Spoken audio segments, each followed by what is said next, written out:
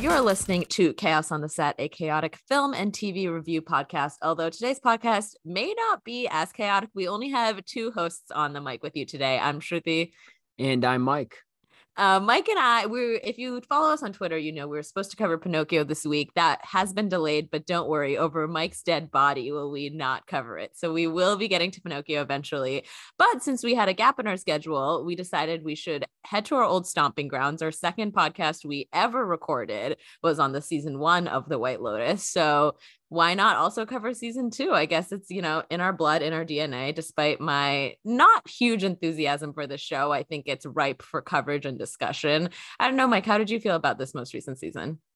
I am kind of the same way. I actually liked season 2 more than season 1. And I know you're kind of the opposite on that. But overall, in general, the show itself, I've enjoyed. I think the writing is good and it's good enough for me to watch it. But I will say, I do think in general, maybe I just don't understand all of the hype. Yeah. I think it's just like a bit overplayed. I was listening to a top 10 shows of the year podcast. There are 4 hosts on it, and 3 of the 4 had White Lotus season 2 on it. And this podcast came out before the show had even ended. I was like, what in the world? The show is not that good. Yeah, I just think like overall, it's not that profound. Mm-hmm. Like everybody thinks it's like this great commentary on how the other side lives. And I'm sitting there watching it. I'm like, do people even talk like this? To be honest, like some of these conversations are so contrived. I mean, I do think like there's really fascinating characters, but I'm like, if it took you to watch White Lotus to realize that rich people suck, like what have you been doing?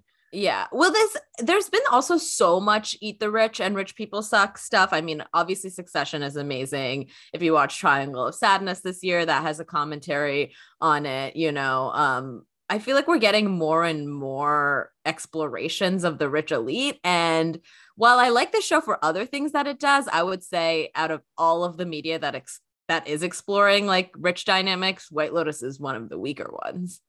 Yeah. And honestly, like for me, what's most fascinating about the show that I tend to latch onto is really just the uniqueness of all of these different characters and their relationships with each other. That's what I primarily focus on. And I also just love how beautiful the show is. Like it makes me want to visit these locations despite all of the crazy things going on. And naturally, by the time you get to the end of the season, I would say like the strongest episodes of both of season 1 and 2 seem to be the last 2, generally speaking, because that's when it's really amping up and you're getting closer to the murders, so to speak, or to, finding out who is actually killed. But for me, I never really got too heavily invested into all of the theorizing. Like that was never at the top of my mind throughout the season. Like we weren't in the smack dab of episode 4. And I was thinking, ooh, now I'm really wondering who that dead person is. Like to me, that's just not top of mind throughout, but just based on, the other commentary and coverage that I've seen, I feel like that is a large part in this show. So I feel like I'm almost like not part of that viewership that is so heavily invested in the theory. You also binge watched the show, right? You weren't watching it week to week. So that I think, you'll suffer from losing theories that way because you can't really engage with, Twitter on Sunday night after The White Lotus comes out. After the series finale aired last Sunday, Twitter was ablaze. Is that what we would say? With memes, jokes, and like there were also so many theories throughout the season. I would say the theories were a lot heavier this season than last season. Like last season, I honestly forgot that it started with a dead body near the end and people weren't really talking about it. And I feel like that just goes to show why I liked it more, because there was more on an episode to episode basis that was keeping me engaged in the character's life in the present, that I didn't need to theorize, oh, but who do we think the dead body is at the end of the day? Whereas honestly, all there was for season 2, I felt like was theorizing about, like, for example, I did a betting series for the season 1 finale. I didn't care to do a betting series for the season 2 finale because I other than who's dead and who kills them. I didn't really know what, like, yes, we could say, is Lucia going to go to LA with Albie? Like, is Tanya going to get conned? But like, that was kind of more just plot unraveling than actually fun things to theorize about. You know, I felt like there was just less of a episode to episode plot dynamic. And I'm sure as we get more into each individual character,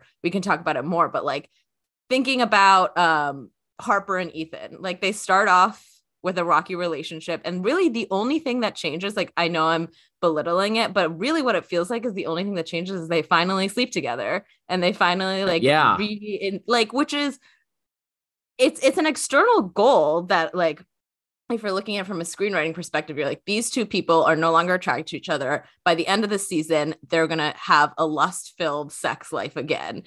So you got there, but it just felt slower to get there. Like I didn't feel the plot progressing that much this season. Yeah. And we'll get more into it, like you said, with the specific characters.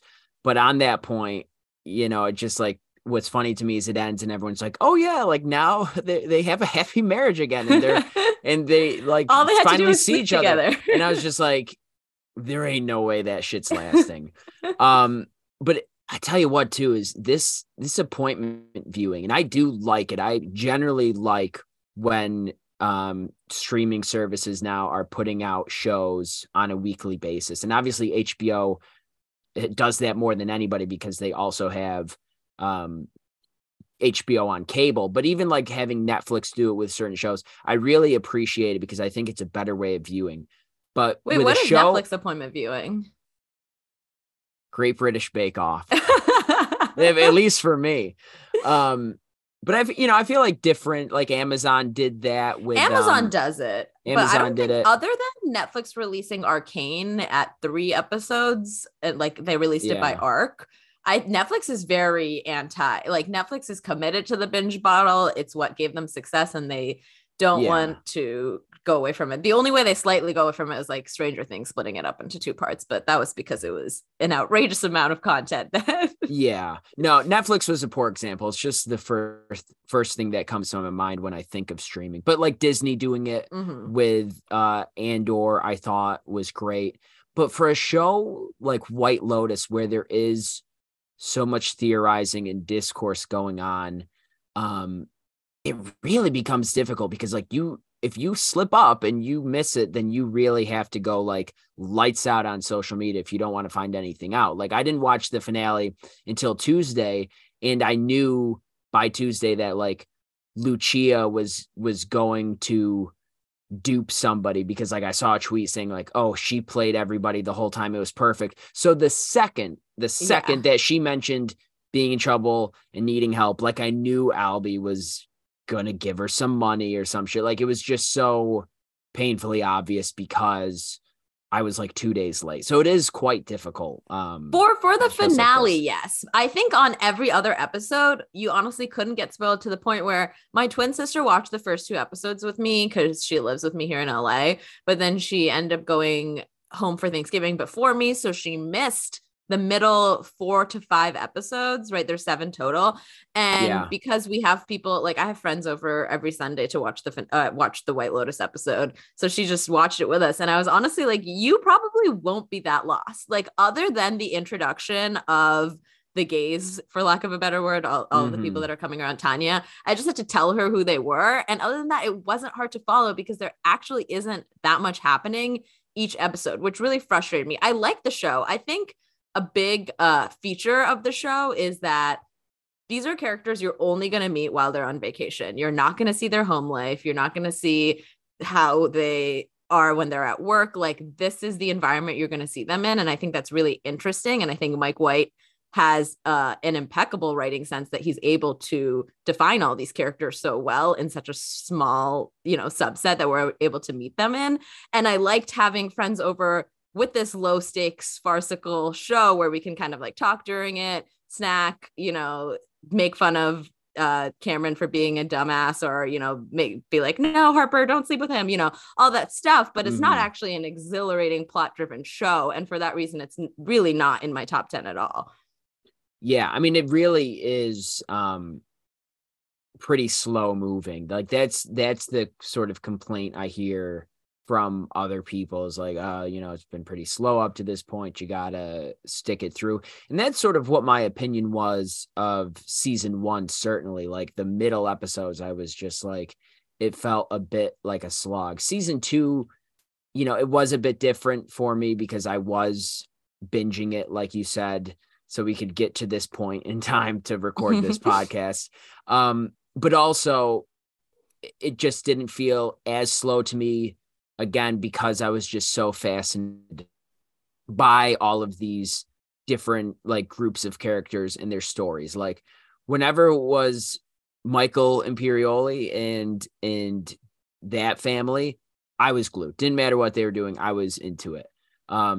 Same thing for Tanya. I mean, how can you not love Jennifer Coolidge? Like make the whole show about her and I'm invested. Doesn't matter how slow it is. So I do see both sides of it, but I think like overall, like it's feels like a lot of filling in the gaps sometimes to get to the point where it needs to be by the end. Yeah. And listen, not every show needs to be plot driven and then this person punches this person in the face kind of thing. But, just taking the DeGrasso family, like thinking back on an episode to episode basis, what happened with them is they got to Italy. Christopher Moltisanti had sex with some sex workers. Christopher Moltisanti. And then what? They had breakfast. They visited a town. They had breakfast. Then Alfie had sex with a sex worker. Then they had breakfast again. Then they visited the relatives, got yelled at, and then they had breakfast again. And that's the end. Like nothing. Yeah. I can't think of like a big, not that I can think of one for season 1, but I think that season 1 just had a lot more humor to it. Like I think back at season 1 where the Connie Britton storyline where her husband finds out that his dad died of AIDS and his dad was gay, and like that horse story, like that was a thing that happened that we could like latch onto. And then he's like asking his wife to look at his balls to see if they're swollen. Like there was just a lot more humor in it, I think, and a lot more hijinks, shenanigans. I don't know. There was more keeping me compelled, whereas this time it really just felt like visit this place, eat, visit that place, eat, Yeah. And again, like it's not to say the show is bad. Like I thought it was good for a lot of the things we just talked about. But like you said, I think this lack of like a really, I guess, strong plot where there's more happening is the reason why for me, like it doesn't reach that profound status that everyone seems to give it. Like that's sort of where I'm disconnected, I think, from the rest of the crowd. So it seems. Yeah, I think that, again, Mike and I are in the anomaly. I think most people are honestly obsessed with the show. We actually did a poll on our Chaos on the Set Twitter just to see, like, a lot of people. I forgot to vote on that. I vote for season 2 was better, by the way. A lot of people in my personal life are obsessed with the show. And like, I was at a party on Saturday night where everyone was like, no, it's so good. What are you talking about? So I understand them in the anomaly. So we put out a tweet. We're going to cover The White Lotus season 2. How did you feel about it? 67% of the folks said, I loved it. Thought it was better than season 1. 22% said good, but season 1 was better. And then 11% said I wasn't into it. 0% hated it. So the reaction is mainly positive, and I think that's great. But I also think that if this show was not Sunday Now on HBO and just like on Showtime, nobody would watch it, and nobody would be talking about it. Yeah. I would say my vote would be, I liked it, and I liked season 2 better than season 1, but I wouldn't say I loved it. Yeah. If I had my own poll choice, I would write that in. It was good. Better Mike, than season 1. Do you know about how season 1 of the show originally came about with the COVID necessities and everything? No. Basically, Casey Bloys reached out to Mike White and said, Casey Bloys is the head of programming at HBO. We have a gap in our schedule. We need something. Do you have something that can be filmed in a COVID conscious environment? And Mike hadn't written anything, but he was like, I have this idea of something that could be filmed all in this resort, which if you realize, season 1, when they're in Hawaii, they really just stay at the resort the whole time, which is so funny because I really don't think the show would have ever been greenlit with how, for lack of a better word, slow it is. No development exec would say, yes, let's put this on air, but it's just the only thing they could film. So they made it. And now it's going to make at least 3 seasons, if not more. I just think that's so funny. Interesting. I never knew that. Let's dive into the characters. Should we start with our 4 rich, young, hot people, Ethan, Harper, Cameron, and Daphne? Yeah, let's do it. Okay, let's start with Aubrey Plaza because obviously you always have to start with Aubrey Plaza, who plays Harper. Harper and Ethan are newly rich people that have been invited by Cameron and Daphne on this vacation. When they start the vacation, Harper very obviously hates Cameron and Daphne, and she's trying to basically badmouth them behind their backs to Ethan, and he almost refuses to engage, which I thought was very interesting. I think the whole Ethan's dynamic with Cameron, I think, is honestly more interesting than his dynamic with Harper, because, I mean, let's just fast forward down to it, right? So Ethan thinks that something happened between his wife, Harper, and Cameron. So he goes and tells Daphne about it. And then they walk over to this land bridge and maybe have sex, maybe don't. What do you think? Do you think they had sex with each other? Yeah, I guess. Yeah. And based on what I've read, it seems like those actors seem to think that as well. Yeah. I mean, something happened. It's weird, right? Because Ethan earlier in the season refuses to, while Cameron is having sex with Lucia and Mia goes up to him, he's like, no, I'm not interested. Yeah. And Mia leaves him alone. So he seems very committed to not cheating on his wife, to the point where, honestly, I feel like he had sex with Daphne more to get back at Cameron, like, ha ha ha, I slept with your wife, than actually get back at Harper for kissing Cameron. Because he has this weird superiority complex with Cameron. He talks about how he always slept with the girls he wanted to sleep with before he could. You know, it's like, yeah, sorry, you go finish. I just, even like when he's having that fight with Harper in the room, he doesn't want to finish the fight. He wants to go beat the shit out of Cameron because he's like, oh yeah, he tried to sleep with my wife, and I'm mad that he tried to sleep with my wife, not that my wife also tried to sleep with him. You know what I mean? Yeah, well, it's a very interesting dynamic, especially the role that Daphne plays in this entire thing, right? Because you could make the argument that she convinces both of Ethan and Harper to commit their infidelity, right? Like she originally tells Harper, "We'll do," when she's suspicious of Ethan, like, "We'll do what you have to make yourself feel better about it." And so, you know, I think like she's feeling vindictive and then, you know, sleeps with Cameron.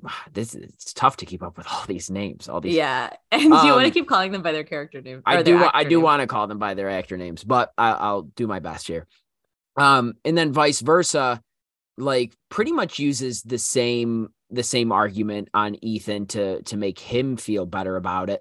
And I feel like on one hand, that is certainly true, that it's more about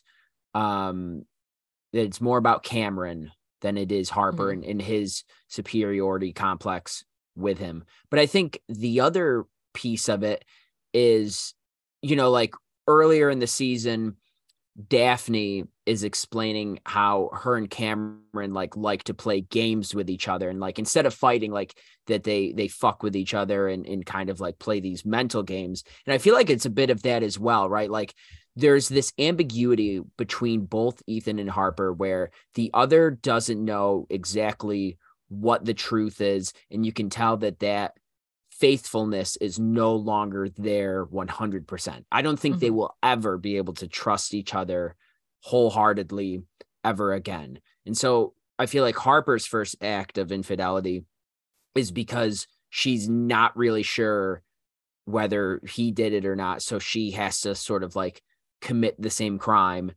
And then vice versa. It's like they're just calling each other's bluffs, so to speak. And I feel like that is partially how they're able to then find mutual understanding and reconnect it at the end, is because they both can kind of look at each other and realize that they've both done the same bad thing. So it's almost like they did it to themselves, right? Like it did not have to get to this point, but they both sort of pushed it on and got to a point where it's like, it's essentially the prisoner's dilemma. I think if you really think about it, like it's better to do it than not do it, not knowing if the other person has done it or not. Yes, in terms of getting out of prison or making money or whatever, but yeah, in terms of this infidelity thing, that's what really I struggle to wrap my mind around, because if look, I don't think it's good for their relationship. No, but it does at the end of the day mend their relationship. They have hot sex that night and it's considered to be like, oh, look, now they can sleep with each other. And the reason they got there is because they both cheat. Like that is it doesn't sit right with me either. I do think I think it's a short-term thing. I don't think any reasonable person can sit here and think like, oh yeah, this is how their relationship's going to work now and it's going to be just fine. Like, there's no way. I did want to shout out Megan Fahey, who plays Daphne's performance when she first finds out that when Ethan says, I think something happened between Harper and Cameron. Amazing. The way she, like, those 30 seconds of her looking into the ocean, looking down, contemplating, not only did my husband cheat on me, which I'm sure she's aware of happens, but did this person that I thought was a friend of mine that I confided in also sleep with my husband. Like, she processes everything. I think that's what she's more hurt by. Yeah. And oh my gosh, it's just so amazing. I also clipped out a part of her interview on why she ends up doing whatever she does with Ethan. I think this is interesting to listen to. Take a listen. She's kind of like, it doesn't have to be like this. You could get a trainer or like, you could take a walk with me to this island and like, you know, who knows what they did there, you know, like I think, and again, I don't think that she does that to make, you know, to get back at Cameron or anything. I genuinely think in her strange way, that's like an empathetic thing that she's doing, the way that she's trying to take care of these people. To call it an act of empathy, I think is really, really interesting because again, I don't think she necessarily wants to sleep with Ethan. Like, I don't think she's like, I want to get back at Harper because she slept with my husband or did something with my husband. I don't want to get back at my husband for cheating on me. She says it's an act of empathy, like almost I'm helping Harper and Ethan's relationship by now having sex with Ethan, which again, I don't personally get, but it's interesting that the character looks at it that way, or the actress looks at it that way. Yeah. And it does, I think, align with like her overall philosophy of marriage. Like you could see it sort of like in the dynamic that she has with Cameron, going back to how they're playing games with each other and they don't fight. And just like some of the quotes she has along the way, and I'm really paraphrasing here, about you know, you never fully know, you know, a person and like what's going on inside your head. So like she's choosing to see the better side of things, the fun side of things. And so I think clearly she has found something that at least works for her and gives her some sort of peace of mind. I don't know how effective that is really for the health of her relationship, but it seems like she's like sharing that with others. And I think it comes full circle that night at dinner where, you know, you see the difference between these two couples. Like Ethan and Harper are like flabbergasted and caught off guard. That was bonkers to me. That they want to sit with them. And to Cameron and Daphne, it is like nothing happened at all. And clearly they're all aware of like what happened. It's no secret anymore. Like a lot of the stuff in the first 6 episodes was all a secret. And like now it's all out on the table. They all know what happened. And they are just like, yeah, let's end this on a good note. Let's just move on by it. I feel like the White Lotus in general is always making this point that these rich people work in an intensive, almost borderline crazy way of compartmentalization and deluding themselves into thinking they're happy, right? Like even in season 1, when I can't remember the character's name, but Jake Lacey's new wife is realizing he's a nightmare and doesn't want to be with him anymore, which I have no idea how she didn't realize that earlier. But again, we only see these characters when they're on vacation, so we have to just speculate about what their life was like previously. But at the end, when she finally decides she's going to stay with him, she says, I'll be happy. Like, you know, I promise I'll be happy. And she's basically promising him like, no, I won't be grossed out by how much of a rich prig you are anymore. I hated that ending. By the way. She's horrible. like, I'll just put on this fake face and I'll delude myself into thinking I'm happy, which is not the same thing Daphne's doing, right? Daphne's saying like, no, I'm going to reclaim my freedom in these very specific ways. And in that sense, she's a little bit more empowered, but she is still deluding herself into thinking that she is in a happy marriage, right? Or are they in a happy marriage that they've just compartmentalized enough to think while they're in that area, they think they're happy, but they still do whatever the fuck they want. Yeah, essentially. You know what? This all makes me think though, of like, you know, it's like we're sitting here and we're viewing this portrayal of rich people and how they live. And it's so weird. Like, picture yourself in those shoes. Like, what would you do? Like, if you had that much money, is like, is that how you would be living? I think like everyone likes to idealize and be like, oh, I wouldn't be like that. Like, I would be great as a rich person. It's just so interesting to me. There's like tiers of rich people also that we see in this season, right? Where like the people that have the palazzo, but they're cash poor, they're not very liquid. And even like in Succession, they talk about Greg is gonna get some deal from his grandfather where he makes a certain amount of money, and they're like, oh, you'll be the poorest rich person. Like, it's not enough money that you can't work, but too much money where you like don't know what to do. Like, there are tiers of rich people, and if you're on the low end of rich, you almost like can't interact with these other folks as well because you can't play the game as well, which to me is like, do you even want to spend time with them anyway? Like, I would rather just be rich and still spend time with the friends that I have right now who are not rich, but we'll still all go to Italy together and I'll pay for them. It's fine. Yeah, totally. So I guess unless you had anything more to say on the four of them, to wrap things up, I have like a overarching question about what you think the future is for these four people. Do you think, I think like Cameron and Daphne, like that marriage continues. Like, to me, there's not really a doubt about it. Do you think Ethan and Harper's marriage lasts, let's say, more than a couple of years, I suppose? And B, do you think they ever go on vacation again as the four of them? I don't think they'll ever go on vacation again. I don't think Ethan and Harper are going to last because, again, even before the infidelity struck, Ethan could not communicate with Harper. She was like, hey, he undressed in front of me. Isn't that weird? And he's like, he's just shutting her in, like her down, saying, no, that's not weird. I don't think that happened. Or when she gets back from the trip to Noto and she spills all of the tea that happened between her and Daphne, and Ethan refuses to do the same. Like, he doesn't look at her like a partner. Like, I don't know what happened, if they were always like that, or if all of a sudden he shut down and stopped sharing things like this with her, but they genuinely can't communicate. And so this marriage is doomed because I don't think they can compartmentalize as much as Daphne and Cameron can. Yeah.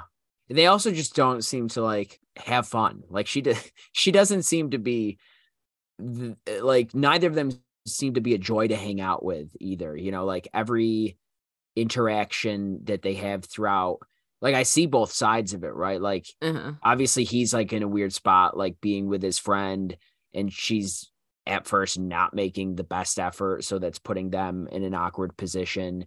But at the same time, like, she's bringing up very valid topics of conversation, and he wants to basically sweep all of it under the rug.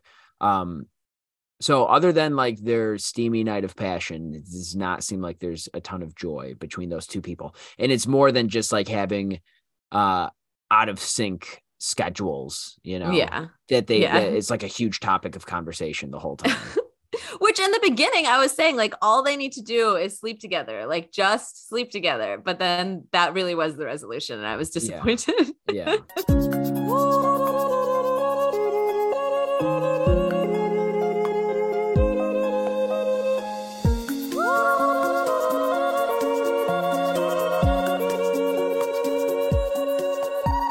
Do you want to do the DeGrasso men, your favorite men? Let's do the DeGrassos.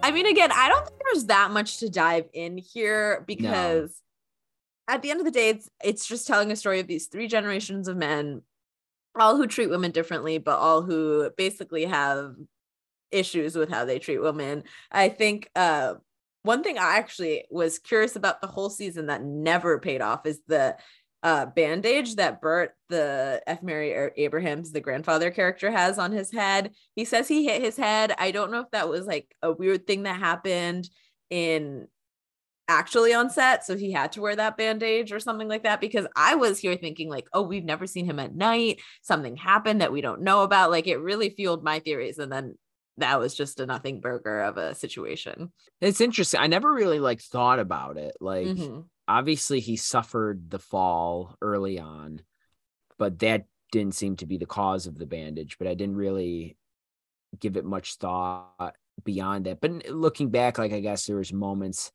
in time where there's like little comments about it or something, and it does seem a bit out of place. But yeah, I don't know, maybe just a bit of delusion to sort of throw you off the scent. I don't know. Yeah, maybe Mike White likes to throw things in just to fuck with people, I feel like.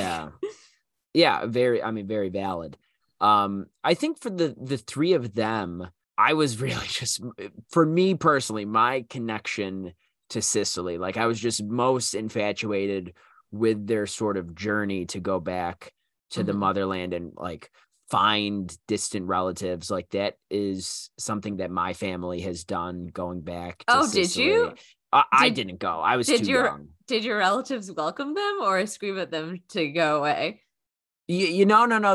They welcomed them. My grandmother was actually like reunited with her friend that she hadn't seen since she was like 10 years old. Oh, but see, they were reuniting with people that like they knew. Yeah, they like, didn't really discover this was so new. Like, honestly, when they go to these three women who are like working their asses off trying to put together a meal, and they expect to be welcomed with open arms, to be like, pull up a plate, we'll make you a meal too. Like, they don't know you've never met each other, you don't have any mutual friends. Like, what? I really don't know what they were expecting. Yeah, no, I mean, it's definitely, I think a sort of like fantasy or wish that at least like a lot of Italian people have of like going and rediscovering their roots and finding family. And then obviously like some Italian families like ours, like have knowledge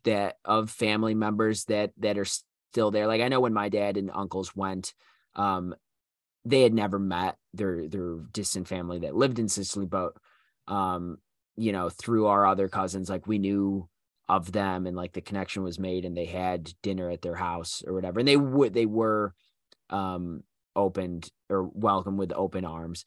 But I found that to be a very like profound and interesting moment of when F. Murray Abraham was talking about like you expect a homecoming, and I think I don't know if it was one of the sisters or the mother, the Italian women that were like shooing them away, but they basically made a comment, again, I'm paraphrasing here, about like, they come here, they show up thinking like we owe them something, or like that we're supposed to be so impressed, like they leave and now come back, like they're essentially like the forgotten ones, like their family left for America, and they're still living in Sicily, and obviously a very small town, and they don't have much readily available there. So it is interesting. It's a scene I connected with a lot and understand like the disappointment of not making that connection, but also, you are right. Like, what did you expect? But I think everybody sort of like has that hope that it's that you're going to make that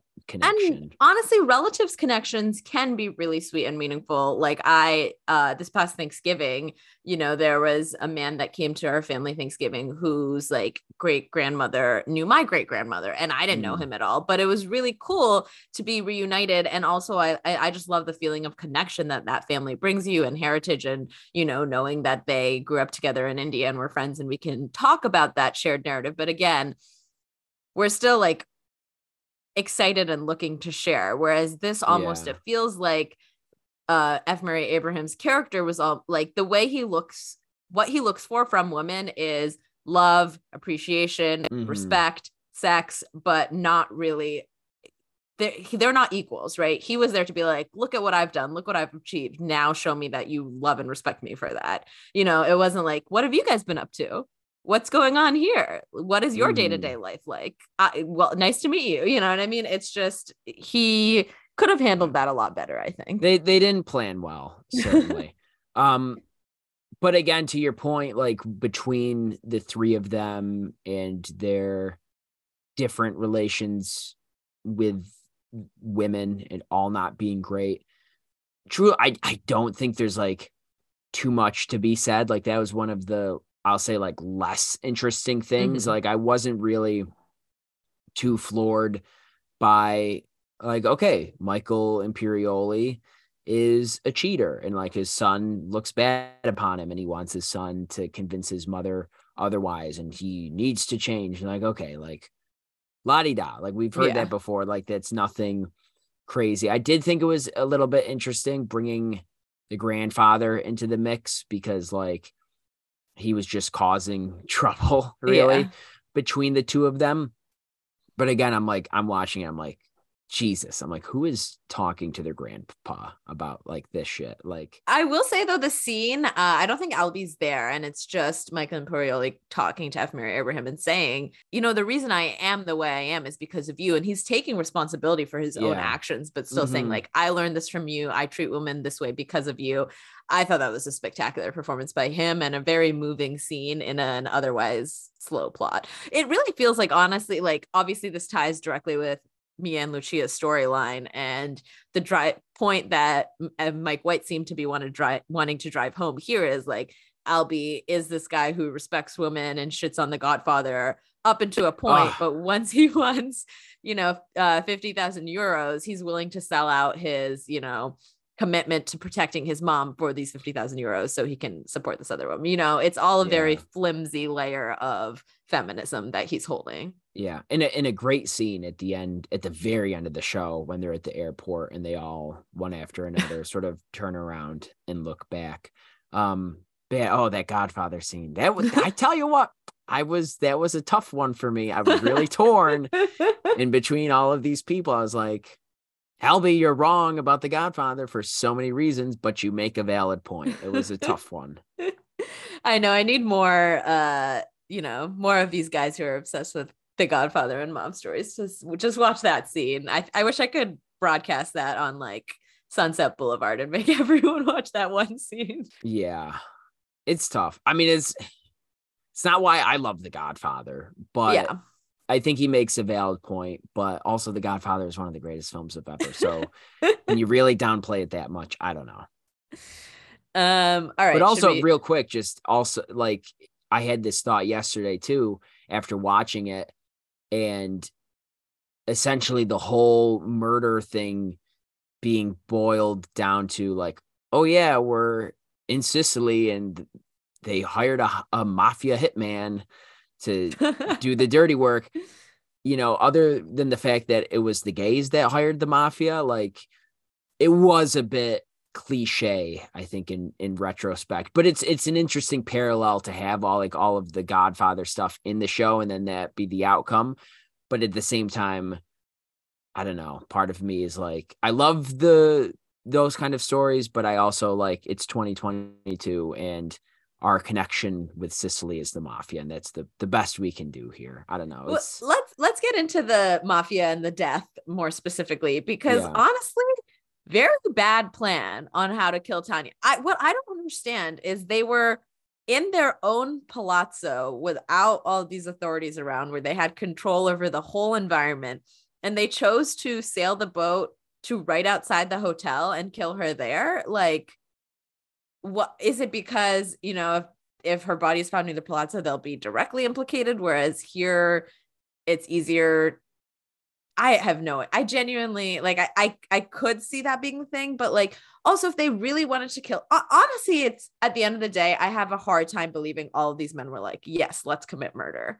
You know, like, let's hang out with this woman for days and they're all down to murder her at the end of the day. Like, I just don't think murder comes that easily to people. Yeah, no, because I mean, that is very premeditated, right? Like absolutely psychotic, really. Mm-hmm. And it's like, to have all of those people be on the same wavelength and be that psychotic is a bit much. And I wonder if maybe like at the end, like Matteo was crying and like saying goodbye to her, if maybe they knew like he was the weak link and was, and that's why they were sending him home. And like, that's why he you're didn't gonna come spill along. the beans. I don't know.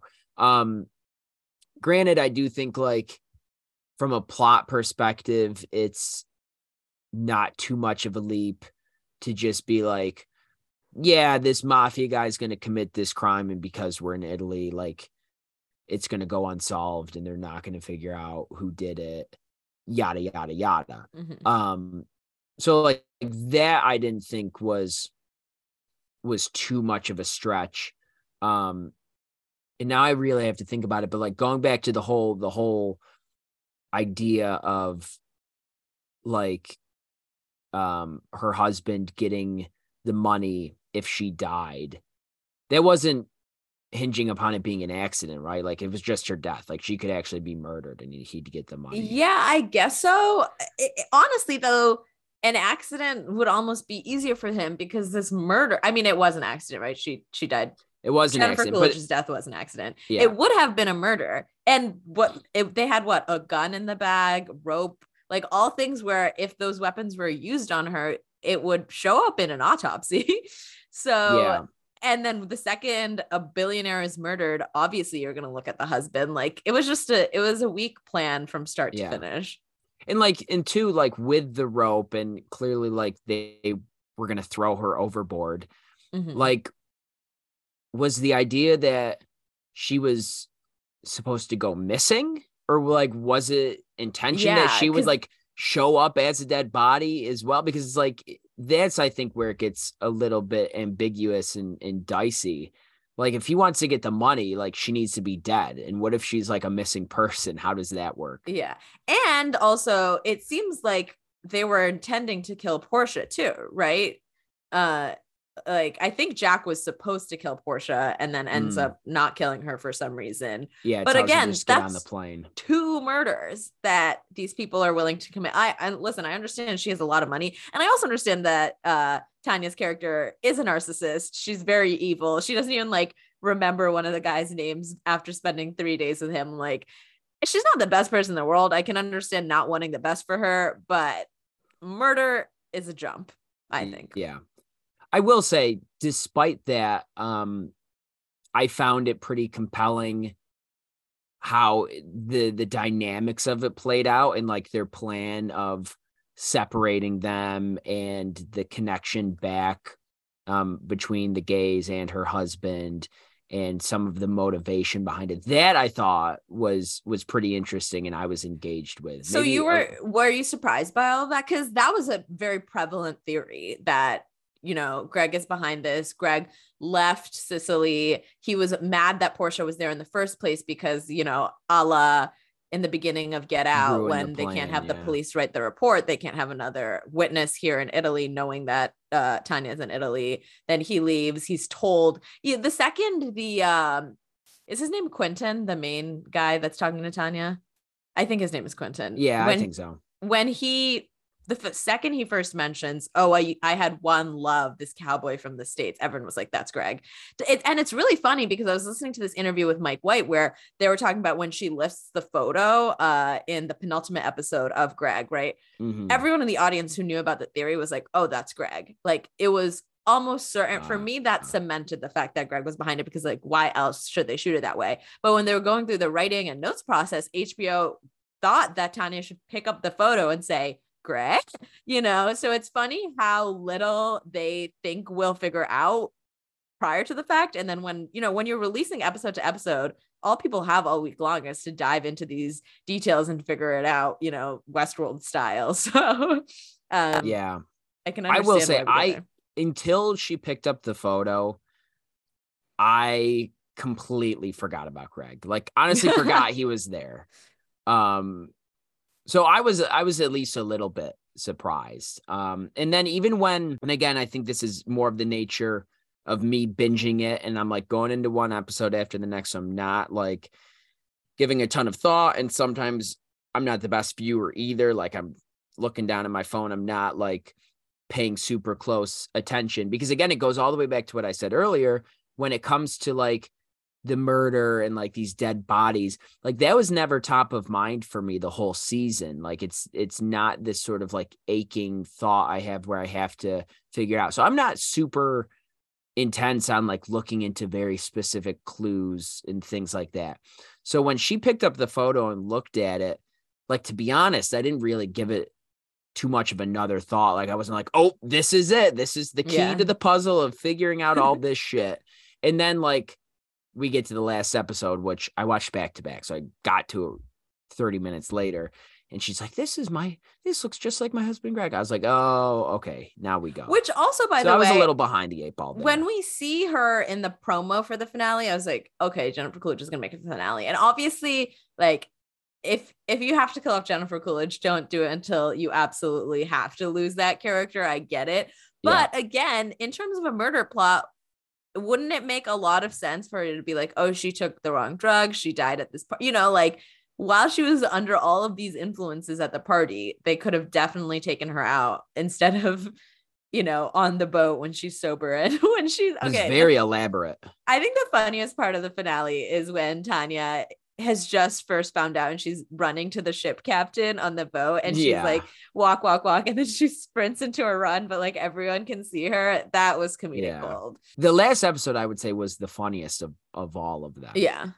Well, I mean, the murder sequence is a comedy, right? Yeah. When she's like squinting her eyes and just blindly shooting the gun, which, by the way, I've never shot a gun before, but I imagine it's hard. Like the fact that she kills all of them with the 5 shots that she has is quite impressive. I feel like I would miss very heavily when I was shooting a gun. I will, like, when the camera panned and they were all dead, I was like, did that just happen? Because there's no way she hit them. Let's be real. Like she was just firing around that room at random. There's no way. She killed them all fatally. Like it wasn't like somebody got shot, except for one person. One person survives and jumps off of the boat. So and then probably drowned. Do you think he drowned? I mean, let's talk about season 3, because in the post-episode interview, Mike White says something about, I should have written this down better, but he says that, like, I guess Portia is not going to say anything because she's scared, but, we'll see what happens in season 3. It could have been a joke. Like, I think the appeal of the show is the anthology aspect, and so I wouldn't necessarily want them to season 3 to be the murder investigation of Tanya or anything like that. But I am frustrated by all of the loose ends that this murder plot actually left. To me, what this show is, and it's tough to just base it off of 2 seasons of work, right? But I think it works well as like an anthology series where we're getting, I think it's fine to use like the same sort of like plot device and the same idea. Like, okay, you're going to start the first episode, someone's going to be dead. We're not going to know who it is. And then by the end, we're going to get there and find out. And every season is going to take place at a different location. But I don't think necessarily season over season, the plot needs to connect at all. I actually wouldn't like to see, like, season 3. I don't, as much as it may bug, us that there are some loose ends and we don't know things. Like I kind of want season 3 for them to start with something really brand new and there not to be any plot connection to the previous season. Agree. If there's maybe a recurring character, I think that's okay. Like we had Tanya with this one. I don't think that's necessary either, though. Like I like the idea of bringing one character back. If you had to bring one character back, I have one. I know. Okay, so I'm. Okay. But mine is from season 1. I want them to bring Natasha Rothwell's character back, the masseuse. Who does she play? She plays Belinda. I think it would make sense for her to be at a different White Lotus property, so it'd be kind of seamless. And I think she's talented up the wazoo, and I think it would be a lot of fun. And not just that, but I definitely don't want Portia to come back because I don't want to see, I don't want to see this murder investigation get more delved into. And also I think Haley Lou Richardson is quite booked and busy right now. So I'm not that Natasha Rothwell is not. She's very successful and a writer. But I've heard, I forget who I heard this from, but that Haley Lou Richardson's just trying to do like more small closed projects right now. So I'm not sure how eager she would be to jump into White Lotus season 3, you know? Yeah, no, I agree. And I had the same thought about like, okay, who could we see next season? And like looking down the cast of characters from season 2, there's really nobody that stood out to me that I could think of that was like, oh, I want to see this person, or it would make sense to see this person. Like thinking of the DeGrassos, they went to Sicily for a very particular reason. I can't imagine that there being a continuation there. I think Portia, like clearly she just fled the scene of a crime. Like it's not going to make sense for us to go back to her. I think, you know, the two young couples, they're kind of done and dusted. Like it's probably best for us as the viewer that the future of their relationships is left as an ambiguity. So there really isn't anyone that jumps out to me. Also, just like I know I've read a little bit about like what season 3 could be about, and Mike White has hinted at, like, you know, season 1 was obviously about money and was power. About money and power, and season 2 was more about sex. So season 3 could be about like death and Eastern spirituality. Yeah, he said in the, sorry, I just didn't mean to cut you off, but I thought it was bonkers in the post interview that he said, you know, season 1 was about money, season 2 is about sex, season 3, maybe, I don't know, about medicine in East Asia. He says East Asia, which makes me so nervous. You know, like it's kind of when they go to Hawaii and when they go to Italy, those are cultures that I think Mike White can explore. We'll see. I'm a little nervous about how he does East Asia, but I was like, whoa. I'm so surprised he's saying this on an HBO sanctioned thing, because I feel like that means it's written or it's close to right. Like, yeah, you don't publicly say your idea unless you're like committed to it. So that was, but also it was just like goofy to me when he's like, it explores the idea of death. Cause I was like, well, don't they all? like, what do you mean it explores the idea? Every season 1 was about sex and season 2 was also about money. Like, I don't think his themes are that exclusive. No. Okay, who are you bringing back? Who are you bringing into season 3? We really miss Armand. I wish Armand didn't die in season 1. His presence was genuinely missed this season. Maybe the woman that goes into labor. Oh, the woman that goes into labor. Bring her pilot of season 1. Just bring her back from that little escapade. I think Valentina could be interesting, but the issue with her, you know, obviously is she's like an Italian speaking worker. Like she's very much specific to the location. Like it's not going to make sense for her. What did you think about, by the way, her plot line with the coworker that she very obviously has a crush on? Did you feel like it was almost too much of a retread with Armand also having a crush on one of his coworkers, or it ended up being different enough? But when it started and she was crushing on her and I was like, oh no, is this going to be the exact same thing? I also was a little confused because this the worker, I forget her name, but the one who is crushed on Isabella. Does she not realize Valentina has a crush on her? Like, I feel like she's being very obvious. Is she like trying to pretend she doesn't know? I feel like she must be faking it and being like, oh, can you bring Rocco back? You know, I don't know. It's like this, the signs are very clear, especially if you're engaged now. Like you've been through the dating pool. You know what flirting is like. Yeah. I don't know. I guess I bought into the naivety. I don't know. Maybe not. Maybe Italian culture is just different. You know who my favorite character, not that I necessarily want to bring him back, but you know who my favorite character was? Salvatore. Which one is that? He's the guy that she brings in to replace Rocco. Loved him. Thought he was great. From the Beach Club. Yes. If anything, he should be in the Mario movie, not Chris Pratt. Oh, 100%. I also think he would have been great in he was the embodiment to me. He was the embodiment of what Jared Leto's character should have been in the House of Gucci. I didn't watch very random, but Jared Leto was horrible in the House of Gucci. And Salvatore, I thought he could have done it. All right, redo House of Gucci with Salvatore. Our campaign starts now. Yes. Amuri amuri e chi m'ha fatto vari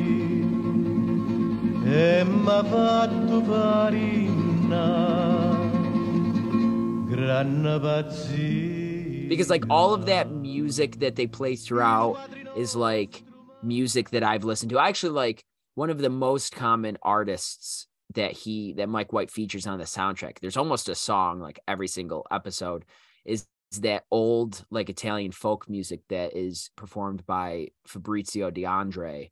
And literally like when I went to Italy a couple months ago, like that was on the top of my souvenir list, was to like go find a record store and get actual vinyls of Fabrizio De André, because you cannot find them in America and they're like super expensive on eBay. So I was like, for me, that was very cool. And that's actually, I kid you not, is part of why I started watching the show, because my uncle texted me. He's like, it's Fabrizio De André in season 2. And it's like, you got my attention now. So where do you want to go in season 3? I've heard, people saying, it's time to go somewhere cold, go to a ski lodge or something like that. Oh, but that could be fun. I think that the catch of the show, and I'm going to sound like such a pervert when I say this, but it is all of these hot people on this beach vacation in their swimsuits, sleeping with each other. And I feel like the cold will take away a lot of the sex drive almost.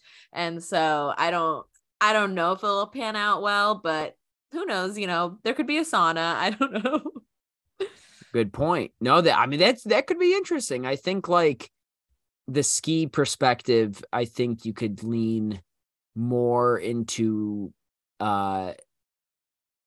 this sort of the hidden nature of things, like people, I don't know, like rendezvousing out on the slopes and shit like that. But like also like that feeling of being like cooped up in a lodge. And I feel like they go harder like on the alcohol in this ski resort kind of world.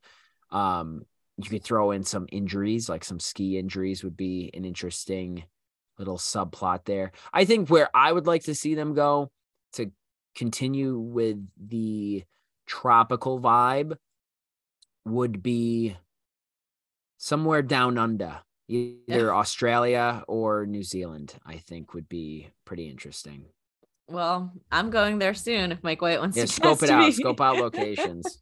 Well, that's what's really interesting is Mike White was apparently, he had a different idea for the season 2. And apparently he went, when they were location scouting in Italy, he saw the location, was like, oh no, never mind. This is the sex season. Like this is the season where I want to explore the themes of sex, which I think is fascinating to have his ideas really molded by the location. I know you're going to be nauseated when I say this, but the location really is a character in the White Lotus. The White Lotus Hotel is the main character in the White Lotus. Fair enough.